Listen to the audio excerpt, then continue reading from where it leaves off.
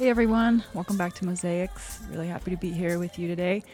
And I'm super excited to talk with Moses today. Moses Mukengezi lives in Boise. He's super active and around, so I get to see you a lot. And I've been wanting to have a conversation with you on this podcast for a while. I think it was at an event recently. You gave me some crap for not inviting you on yet. So here we are. Moses Mukengezi, welcome. Thanks so much for being here. Thank you for having me. I was joking, by the way. Well, here you are. And then, Be careful what you joke in. about. I know, but I'm so honored to be here. You have, I listened to most of your episodes, but, it took you only one season to invite me on, but that's okay. I just knew I had to save you so that the second season could start off really strong. I didn't want to waste you on first season stuff. Oh, yeah? Okay. Yeah. So now you're like a professional, so you got to bring in pros. Yeah. After that. Well, thanks so much. I'm excited to chat with you today. Me too. Thanks. So for listeners just getting to know you, tell us a little bit about yourself. My name is Moses Mukengezi, like you said, and I am from the Congo, Democratic Republic of Congo. That's where I was born. And I moved to Boise in 2007 with my family here. I love Boise. I went to Boise State. Go Broncos. And I'm a father of 2 kids. And my wife and I are busy right now with raising those young kids. So ages 4 and 2, right? 4 and 2, yep. Boy and a girl. Boy and a girl, yeah. Busy time. And you're also working in commercial real estate? I do, yep. I work for TOK Commercial. I focus mainly on retail. Yeah, I like when we got in our studio, you knew so much about the listing agent and who's here. Like, okay, yeah, you know your stuff. So. Yeah, I've been in this building before, toured it a couple times, and yeah. Very cool. Yeah. So you used to work at Agency for New Americans, right? Mm-hmm. Was it a case manager? I wore many hats at the Agency for New Americans. So I started as the donations coordinator, and then I did employment, and then I did case management for single families or just single individuals there. Mm-hmm. And that's what I was doing, I think, when I left. That's what I was doing, donations coordinator, and then also employment and case management. Yeah, and I noticed that in resettlement here, which is a strength of resettlement, is a lot of times the people filling those roles are former refugees themselves. Mm-hmm. So what was that like for you to have the firsthand experience and then turn around and help people who were just now in the thick of it? It was a really cool experience, actually, having lived it and helping people that are just in their, going through it. It was a good 360 moment for me, I think. Full circle, if you could say. Mm-hmm. When I first got the job, I was so excited because, when I got to Boise, Slobodanka, the director of Agency for New Americans, and other people like Yasmin, they were all the people that welcomed us. Mm-hmm. And then going to work with them, it was just really cool experience. And Christina was still there as well. Christina Bruce Benyon, who now is directing the Wasmus Center on Human Rights. Yeah, she's awesome. She's great. So she's the one that hired me before she went to IOR. And then, so working with people that are coming and going through the same things I went through. And I loved it more when I was helping people that spoke the languages that I spoke as well, because then I can just, communicate with them without a translator. Mm-hmm. And they were really happy to come to the agency knowing that they can communicate with me. Being the donations coordinator, I thought it was the best job at the agency because people loved being, I was giving them things and they loved me for that. So you got to give people the donated items and things? Yeah, exactly. So get the apartments ready, give them everything they need in the apartment, and then if there is extra stuff when they come to the agency, like give them things, or they need something, they always kind of called me, and it was the best job I ever had. Oh, that's really cool. Yeah, and I was still in college, so it was a really good job to have during the time I was going to school. Mm-hmm. So you were really busy then too. I was, yeah. What languages do you speak? So I speak Swahili, Kinyarwanda, Kirundi, French, yeah, and some English. Oh, is that all? That's all you speak? That's a lot. I never know how people keep all these languages straight in their minds. Yeah, so Kinyarwanda and Kirundi are very similar. They just kind of have different like ways of saying things, I guess, but they're kind of the same almost. So and Kinyamulenge is my parents' tongue language, and Kinyamulenge is very similar to Kinyarwanda as well. Oh. So when you're with your family, do you still has English got taken over in those family settings, or do you still speak one of those languages? With my brothers, my older brothers would just speak Swahili. And are they still in Africa, or they're here? They're here. And then my my parents would speak Swahili as well. And your parents, are they here too? Yeah. Okay. Yeah. Great. Yeah. And are you wanting to pass down any of these languages to your kids? Oh yeah. My kids go to daycare at my cousin's house. It's in-home daycare, so she speaks Swahili to them. I think more than I do, because my wife does not speak Swahili, so it's kind of hard for us to both communicate that with them, or me just kind of being on one side. I think they get more Swahili from daycare than they do at my house. Yeah. When I was going to school, my brother and I were both in Spanish class, and it was really fun because at home we could kind of talk in Spanish, and my mom would be like, "What are you guys saying?" You're like, "I don't know." We had our own secret language that we could talk. That would be cool if my kids and I would talk, and my wife would be like out of. Or she'll be secretly learning Swahili, and then she'll understand what you're saying. Better than us, get yourself in trouble. She does try to learn, I think. Yeah, that's cool. Yeah. You and your wife did a StoryCorps episode together. We did. It was really special. Yeah. What was that like? It was a cool experience. It was I think we did it with Salome, and she's as you know, she's awesome. She's a very good moderator. Yeah. And it was a good experience for us, actually. We kind of pondered in the back, kind of looked at our future and our past. It was kind of cool to go deep back into memories of things we've done that we hadn't talked about in a long time. I think one of my favorite stories from that interview was you were still getting used to some of the idioms and phrases that English speakers use. Yeah. And, what did she say?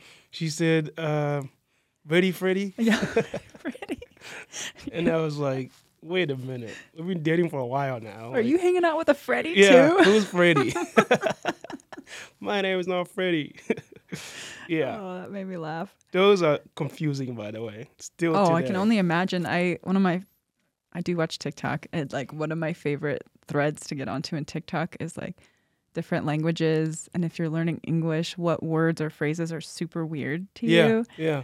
Do you have any more examples? Like, did you know English when you came as a 13-year-old? No, English was, I didn't speak a word of English. I was learning a lot on the airports, I guess, saying hi, and that's all we do. And then, I didn't speak any English. And then my brother we thought my brother spoke English. We thought he did? Because my dad would pay for his lessons back in Congo, and he was going to school every night he had lessons. And we thought he knew a little bit of English, but the whole time he would mix English and French. It didn't really make any sense. But we were all like at the airports, he was like a translator, but I don't think he knew anything anybody was saying. Hey, you're on the right plane somehow. We got on the right planes, we got here. Yeah. But it's not because of him. Not because of your brother. Not because of no commission pay for him. No. If anybody paid him, they should get their money back. But it was hard learning English, and then there's all these new ways of speaking, and when you're getting taught in school, they teach you the right way. It's like, pronounce the whole thing. It's like, I am, you are, but you're probably like, how are you? What's gotcha? Yeah, exactly. How's it going? Like, what are you saying? Yeah, and easy peasy, like easy peasy. like piece of cake. And I'm like, as a kid, you probably got really excited a lot, and then you're like, you guys are always lying about this. Yeah. Yeah. Yeah, So learning Spanish, I forgot. It's not as easy to flow for me now because I don't use it as much. Yeah. But I do love the teachers that will show you videos of like, here's what you learned in school. Here's how people actually talk, and they show you the difference. So Yeah. it's confusing. English is confusing sometimes because they always say like rush hour. Mm-hmm. When it's a rush hour, but like nobody's moving.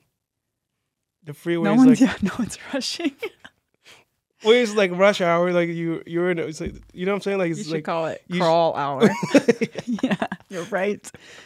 just like yeah, it's rush hour, but it's like nobody's. Like the freeway is like backed up and no one's moving. I guess I don't know. I guess We're all doesn't make sense. rushing to get to our spots to wait. Yeah, to wait. An English learner told me once. He's like, so you guys add ly to describe how you're doing something. Mm-hmm. So someone's like hardly working. It's like, Yeah, but you work hard. And hardly working is the opposite of Yeah. working hard. He's like, I don't understand this. I don't either. Yeah. First, I thought you was like you're working really hard. But you're hardly working. You're probably hardly working. Yeah. So as a 13-year-old coming here and getting enrolled in school, what was that like for you? It was awesome. It was in a way, but it was also really scary. Mm-hmm. I wanted to go to school and learn English and meet new people. As a kid, I was really excited, and to get education from the U.S. was my parents' dreams coming true for all of us. Mm. So it was cool. And then I didn't speak English, so I didn't make very many friends. Mm. At first, it was kind of hard, but it was. I think I learned more languages than I did English, because I went to this school where there's like all these kids from all over. Yeah. So they speak Arabic, they spoke Spanish, all the different kind of language, and we were all at the same school. And I was like learning their language, they were learning my language, and we were all there to learn English. That's interesting. Was it helpful for you to have others who were newer to America as well in your class? Yeah, it was cool in a way, but I feel like it would have been better if I had people that only spoke English, because that would force me to speak more English. But then again, it did also force us to speak English because we didn't understand each other's language as well. But it was a cool experience. I loved it. This school used to be called the Boise Language Academy. Oh, okay. It was first I went to River Glen, and then I transferred to Boise Language Academy when they opened the school for a year. And then after a few years, when they see that you're doing okay, then they put you throughout the high schools of your wherever you're close to. Your home district. How many years did it take to feel comfortable speaking English? Or maybe months. I don't know. As a kid, you probably pick it up quicker. I'm still not comfortable speaking English. You sound great to me. It took a while, but I learned more when I started playing soccer with a lot of kids that were from here. So I just kind of jumped in and made a lot of friends that only spoke soccer, but also just English. And but it's I don't know. I can't say it really. I can't really remember like when I was comfortable speaking English, but I was comfortable around people that I was familiar with. It's kind of hard to open up and start talking with like the accent, and then people don't know what you're saying. You have to repeat yourself. So I'm sure there's like a lot of limitation for people that are learning to be comfortable in speaking in groups or in So I don't really know when that moment kind of flipped for me, be more comfortable doing it, because I don't mind it now. When you're going about your day, what language do you think in? It depends on what I'm thinking about. I think. And dreams too. Somebody asked me that. What do you dream in? What language do you dream in? And I think it depends on what I'm dreaming about or what I'm thinking about. If it's something to do with my work, it's always in English. If I'm thinking about something to do with my family back home in Africa, then I probably think in that language. Depends on what I'm saying to people, I guess, in my thoughts. Yeah. It's cool to have access to all those different ways of seeing the world. Yeah, I think so. There's a lot of good things in the world, and both of my cultures, and bringing them back together, it makes me unstoppable, I think. That's so cool. Yeah. Can you tell us a bit more about your home culture or your home life before you moved here? I was younger growing up, so it was the Congo has always been really a conflict area country, unfortunately, and so growing up, there was always a lot of conflicts and war going on. So school was not as stable. We go to school for a few years, and then 1 year where we didn't go to school, and then the next year we went to school. Just because the conflict got too bad? Yeah. Wow. So it's just like a lot of war going on, and we're just fleeing from places to places. Wow. But in the house, I grew up with my parents were really Christian family. We're a Christian family. Both of my parents, my dad is a pastor. Okay. And so we went to church every Sunday, and then we went to church a few days during the week as well. That's how my family was growing up too. Was it? Yeah. Yeah. I think that's kind of made me who I am, coming from a faith family. And we, I don't know, I grew up, I have a lot of brothers and sisters, so it was really loud in my house. We had during the meals or when we're just playing around. Then my brothers and I, we played a lot of soccer. That's just great. Outside in the community. I don't know what else. It was cool. I loved it. Yeah. Yeah, that's fun to have the siblings around and the activities. I think that's really cool to see about, and soccer especially seems like that continuance for people who come here and everything's different. Soccer can be that sense of community and, oh, I'm good at this, I can do this, and just let your mind go and just play. Exactly. Yeah, and I don't know, have you ever heard of Nations United? Is that a soccer team? It's a soccer. Is it on Ted Lasso? No, it's here in Boise. Okay. It's a non-profit organization now. We have our own 501c. Oh, okay. And it was started by a lady named Mary Carroll Taylor. She's a librarian at South Junior High. That's funny. I would never picture a librarian starting a soccer club. But go Mary. That's cool. She's awesome.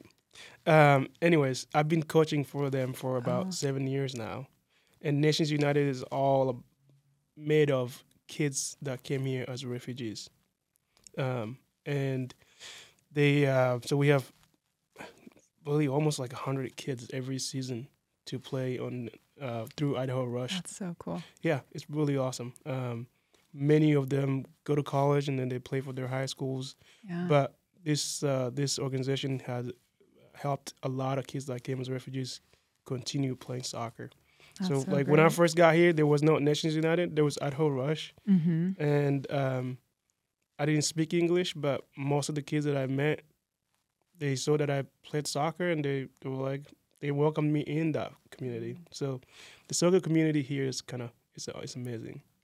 That's so cool. And it reminds me of the Tufan FC club, which is the Afghan guys. Yeah. And they just hosted the Seattle Afghan team, and it was just really fun. It brought people together, and I sat and watched it. Froze my buns off, but I sat and watched, and it was really fun. Yeah. So, yeah, growing up, I never really was exposed to that much soccer. We were a basketball family. Yeah. Tall family. Did you play basketball? Yeah. High school, not college, but in volleyball, which, volleyball for me is kind of that thing that you're talking about. Yeah. I used to play a ton, and then COVID happened, and I got out of the habit. And, winter rolls around, and I really struggle with winter. I don't know if you do too. I think in Idaho, it's just dark, dreary. I get kind of depressed. It's just get off work, and it's dark. And now I have 2 nights a week, I have volleyball to look forward to. Oh, you do? Yeah. So it's helping me a lot. I played indoor soccer as well. Okay. Yeah, so it's kind of same thing. But I didn't know there was like leagues for volleyball. They're big. Boise, Meridian, Nampa. In like the Y, where do you guys play at? I play through the city. Boise City has a league, so it's all over, like schools or Fort Boise or whatever. Oh, okay, nice. That's cool. I want to join a volleyball team. Okay, I'll let you know. I'm on a co-ed team right now. So. Oh, you are? Yeah. Let's have a tryout. If you meet my standards, then I'll invite you on my team. Whoa, okay. I want to start. Can you pass the ball? In the low division. Did you know that you can kick the ball in volleyball and it's valid? You can kick it? People have saved, like, yeah. You can use any part of your body or what? Mm-hmm. It's a sneaky move, but you can do it. Then I think I can survive. Yeah, you can flop it with your head. You can kick there you go. Yeah, I can do that. Yeah, I'll let you know next time. Just funny. I like sand volleyball. Yeah. You can dive and still not hurt yourself. Well, most of the time. I played sand this summer and one of my teammates stepped on a nail. So you never know. Oh, no. What you're going to find. Okay, never mind. No, it's still fun. Yeah. Awesome. But, were there any other, like for your family, were there any other things like that where you found your sense of community again once you got here? Like, were you able to join a church that spoke your language and things like that? Yeah, so my dad actually started an African church here. Oh, okay. Still practice at we meet every Sunday night at Collister United Methodist Church. Oh, that's great. And my uncle has one, and there's a few people that have African churches. Is it mostly Swahili or is it yeah, most of the time they speak Swahili, or the other one they speak Kinyarwanda or Kinyamulenge. So it's that community is there, and then I've had a lot of sub communities, I guess I could say, that I've been part of that are very, some of them become really good friends and family members. My work family as well, and yeah. You're also really active in the community. I know you serve on a few boards or a couple boards. What's the driver for you to be involved that way? Just to stay connected with people that I've worked with in the past. And the boards that I'm on right now is Janice and also IMED. And it's the Idaho Museum for International. the International Diaspora. That's what IMED is for. And they're both kind of really close to my heart. Like, I used to work for Janice, and IOR is a big part of my existence, I believe, I could say, being in Boise. And both boards are really, really meaningful to me. So being on those boards, I can help people that I used to work with and people that still come to the United States and stay involved in the community. That's cool. Just for anyone listening that might be confused or watching now, I guess that we're on video. Yeah. Idaho Office for Refugees, where I work and this podcast is produced out of, is part of Janus. It's a health and human services organization in Idaho. And so that's the umbrella we're under. And Idaho Museum for International Diaspora is a partner, a wonderful community organization. If you haven't heard of them, please look them up. But we recently entered an agreement with them to do cooking classes to feature chefs from all of these different countries and the cuisines that they're specializing in. So we have those on the books. Paulina is a force. She's awesome. And she does a really good work. Paulina, her last name's, I'm trying to see if I can say it right, Luangate. Yeah. She was a speaker at our Idaho conference on refugees with Jane Chu, and we put that on the podcast. So go back to season 1 if you want to hear that. They talked about Paulina came when she was 3 years old from Laos, and her single mom brought her and her little brother. So really, really powerful story there. So if you'd like to check that out, go back in season 1. Yeah. So those are really cool organizations to be supporting and be a part of. Yeah. Yeah. When you are thinking about people who are kind of years behind your path, like they're just now getting to Idaho to resettle. Yeah. What would you want to share with them? I would want to show them that everything's going to be okay.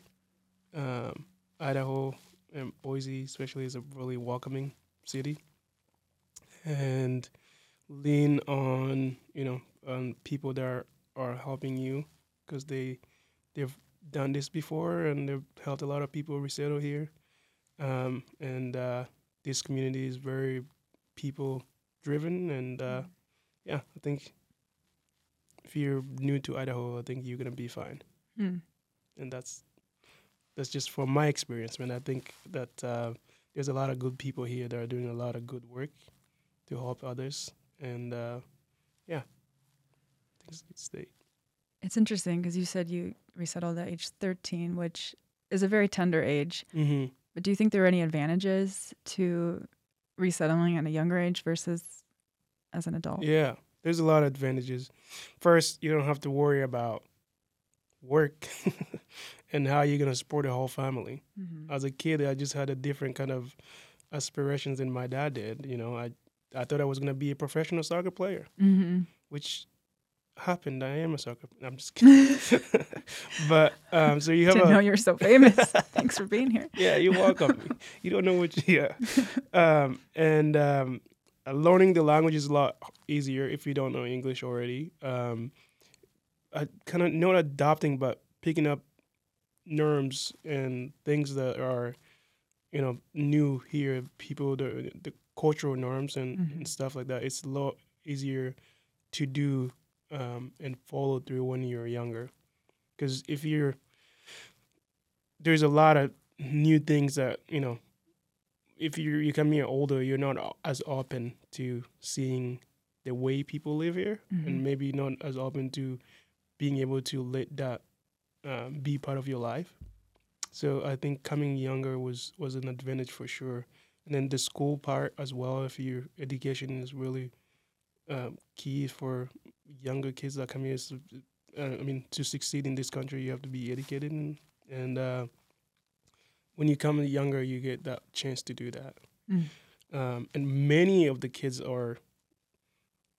that came here from some African countries did not have that access to education like we did here. So nothing was free. So many of their parents couldn't afford them. Oh, you had to pay for it. Paying to go to school, and it wasn't as as good of education like it is here. So yeah, there's a lot of advantages coming younger. Yeah, I think about the parents. You said the pressure to earn a living, and I think people sometimes will come from places where only one parent needed to work to make ends meet, and the other parent could more take care of the family. Yeah. And here, with a lot of the rents that we're seeing, it requires a two working household. And or all more. the kids, or more to do that. And nowadays, it's like you have to work even extra to pay rent. In Boise, it's really or mortgage or whatever it is. Yeah, exactly. And I can't imagine being, being in my father's shoes when we first got here with 10 kids and 10 kids. yeah, Wow. and being able to support them when you have some medical things that you have to deal with as well yourself, and the future. Like I can't imagine what he was going in between, through his head of thinking about how he's going to survive without speaking English. He doesn't know anybody. There is all these strangers that are helping you, which is awesome, but you can't communicate clearly with them. You have to communicate through a translator, and then also, there's a lot of unknowns in his head as those were different responsibilities that he had than I did, and I was just excited to be here. Yeah, being a kid, but just go along with the ride. Yeah. Yeah, that would be heavy. I mean, in one sense, you probably have this relief that you're finally here, because I know it takes, I don't know if you know how many years it took your family to get through the process. I know it takes a long time usually. Yeah, I believe it took us about 8 years throughout the whole thing, the refugee camp and everything. But yeah, there were people that were born in a refugee camp. They lived there for 20 years before. What was the setting like of the refugee camp where you lived? Was it your dad got up and went to work, or like what did it look like? Yeah, no, nobody worked in the refugee camp. So it was just kind of the one that we were in was newer. It's called the Gatumba refugee camp. Okay. And unfortunately, we didn't last long there because the camp that we were in actually got attacked. Okay. And everything was, burned. It was terrible things happened. But it was just tents, and the tents were made of tarp, so it was not anything like a camp that you would think of. I guess there's no structured buildings or anything like that. So to get your meals, is there a distribution center that you go to? So every month, of the beginning of the month, there will be like a UN will bring like meals for people. So they will give you food based on how many people you have in your family. So like they do like a kilo of Everybody's just get like a kilo of rice, kilo of um, flour, some kind of flour, and then also corn flour. Yeah. So and then also they'll give you beans. I think it was peas or something like that. I don't remember what else, but that's what you got for a whole month. No meat then. Oh, if you had meat, then you would be. There's no The meat, nothing luxury. like that. Okay. Yeah. They didn't. Yeah, it was mostly just rice, flour, and beans. I think. If I Were there a remember lot of correctly. other people in the camp? Yeah, there's a lot of people in there. Yeah. And as a kid, what was that like for you? Did you just keep, it's like what you knew, so you go about your life, or like, Yeah, it was. Again, I used to play soccer yeah. with a lot of my friends that we were in the camp with. Some of them I knew before we went to the camp, and some of them were or met there. So it was kind of a time in my life where it was unfortunately normal again for us to just be there and follow what my parents are saying and what we're doing. And You emceed at our conference earlier this year, and you brought the soccer ball that you Yeah. and your friends made, or your brothers. mm-hmm. What was that made out of again? Plastic bags and piece of cloth. And over time, you Yeah, you just go Around around the the city or whatever you were in the refugee camp, find plastic bags. That's what you made the soccer ball out of. Yeah, and we have money to go buy the right ball, and so we just kind of improvised and made our own. Yeah. were any of your friends from that time of life resettled in Boise as well? Yeah, there's a lot of families here that were in the refugee camp with us that Okay. resettled here. Yeah, Wow. yeah. Were you able to kind of bond together here once you got here? Yeah, we bond together here, and then we do every year on August 13th. Most of the people that were in that same refugee camp do a memorial for the Gatumba Memorial here Okay. in Boise. Wow. So it's it's really good to see them because they were in the same they experienced the same tragedy as we did, and so it's good to have that community together here in Boise. And there's a lot of them actually. What does that look like, that event or that gathering? So it happens every year, and sometimes there's a bigger scale for it where they do all of them that have resettled in the United States meet somewhere. But each state also has many states have people that were in that refugee camp that meet in their own state as well. Mainly it's they kind of remember doing a memorial for all the people that we lost in the refugee camp, and then also they seek justice because there's not been anything done from the government of Burundi about what happened and how many people lost their lives, and there's just the people that came out and took responsibility and said they did it, but serving in the government right now. So it's just a movement to try to get justice for Gatumba victims. Yeah. Wow. Well, I'm glad to hear there's an ongoing memorial Yeah. for Yeah. that, and Yeah. a gathering with other people who experienced it as well. That's really powerful.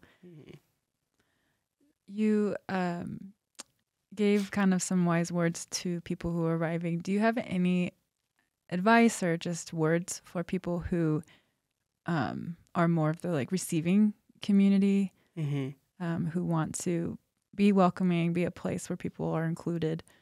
Any thoughts for Idahoans that just care? Yeah. I think first I said thank you for being willing to welcome strangers. In what I hear when people say, "Oh, from California," we don't like that. It drives me. I don't know why people would say that, because I just think people are people, and it doesn't matter where you come from. You should all be welcomed. If there's a whole country, we can all kind of share it. But for people that come from different countries, they're seen in the different ways. If you're a refugee, you're an immigrant. It's just kind of there's a lot of negative thoughts or things that come with those just words. Yeah. But we are all the same in many ways. Then we are different, and I think being human and talking to people that I've met before that were strangers to me that became family members that I didn't choose. Mm-hmm. I think it's from just communicating with them and getting to learn who they are as people, not as what you might think they are, Mm-hmm. not as what they're labeled as, but individually. Like Yeah. we have a lot in common than people would see at first from what you were being labeled as. Yeah. And it's interesting because refugee is just a kind of an immigration status for a certain time Hmm. of your life. And it doesn't, yeah. So for you, do you, that term refugee, what does it mean to you right now? Like, do you like, is it like, yes, I'm a refugee? Is it like a badge of honor, or is it more like, I'm a former refugee, I went through that? Or, how do you like interact with that term now, or do you at all? I don't want to get rid of it because it's part of me Mm-hmm. and it's part of my identity, right? So I don't want to be like, I hate that term or whatever, which is other people can, it depends on how you interacted with it or the how it that that term is within your own life experiences. With me, I know that's kind of part of me, so I put it there as first a reminder of where I come from, and also things that I went through with my family, and to where I am right now. Being a former refugee is part of me, and I Mm-hmm. don't hate that. It's a word that's associated with me. Mm-hmm. But for other people, if you're only seen as a refugee, you're only seen as this label that you have on there, then I can see why other people can hate having that even be a vocabulary in their Yeah. life experiences. But Like, I'm more than this. I am more than So just a much refugee. more than this. Yeah, Mm-hmm. and I am more than that, but also like it's part of me as well. This is also me. Mm-hmm. That's what I take as in my own experiences. But I'm human first, and everything else comes after that. Yeah, we're all human first. The only reason we have borders is because humans in the past decided to label them as such, Exactly. right? Yeah. So, yeah. Yeah. Well, But what has your experience like working with so many people that come from refugee background and being you are the receiving mm-hmm. giving the receiving them, and also not just as a human but also as a service provider that helps them resettle and also be figure out who they are as people after they're being labeled. I guess if that makes sense. I think for my role is a lot of the times my role comes in a little bit later than somebody's initial time here. Mm-hmm. So like at the resettlement agencies themselves, people are actually doing the case management and helping with the necessities Yeah. in that kind of initial flood when someone gets here. Mm-hmm.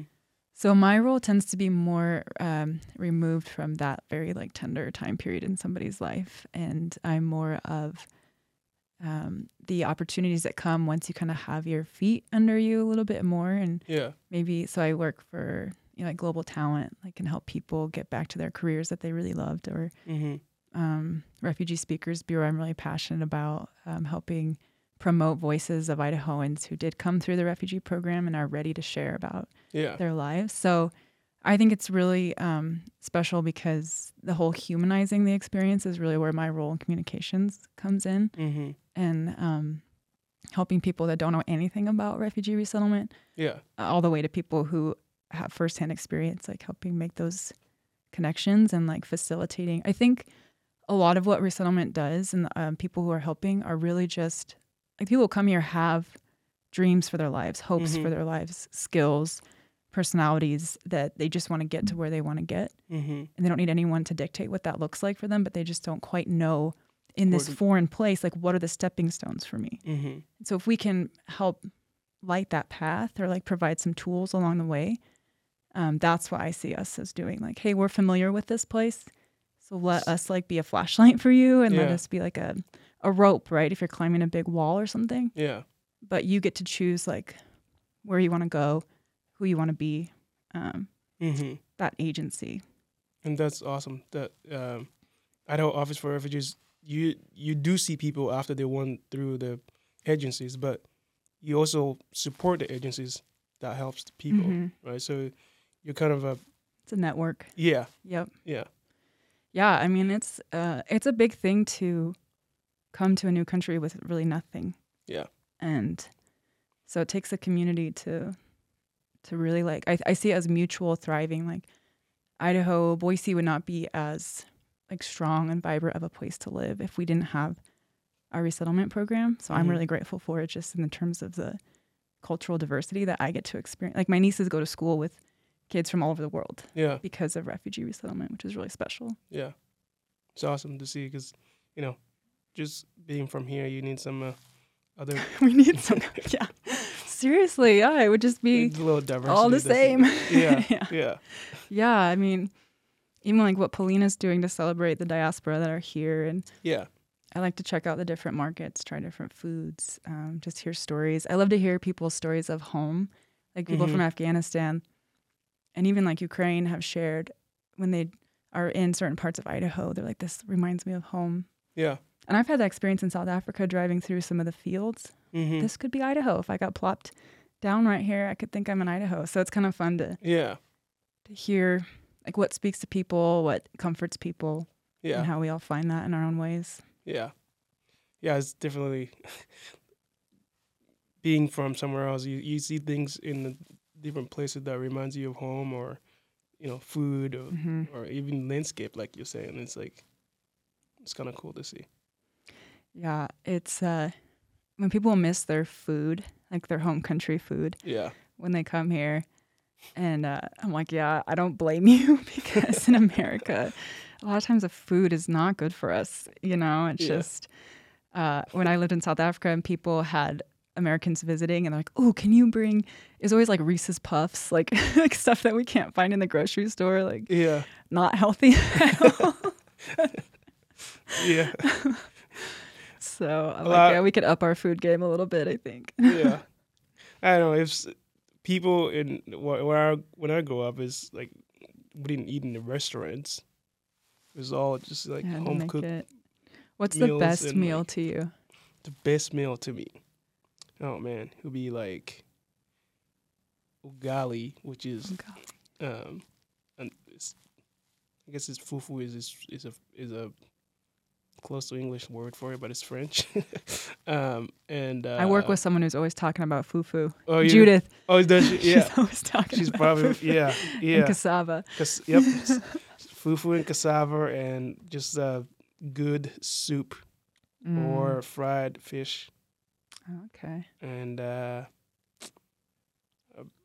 rice on the side. Nice. That would be a good meal. Love it. Now I'm getting hungry. I think it's lunchtime, actually. I think it is. Yep. All right. Well, should let you go get your lunch. Yeah. Well, Moses, thank you for being here. Thanks you so much for having me. Yeah. Appreciate it. Finally made it on the podcast. 2.0. Moses 2.0. All right. Thanks. Have a great day. You too.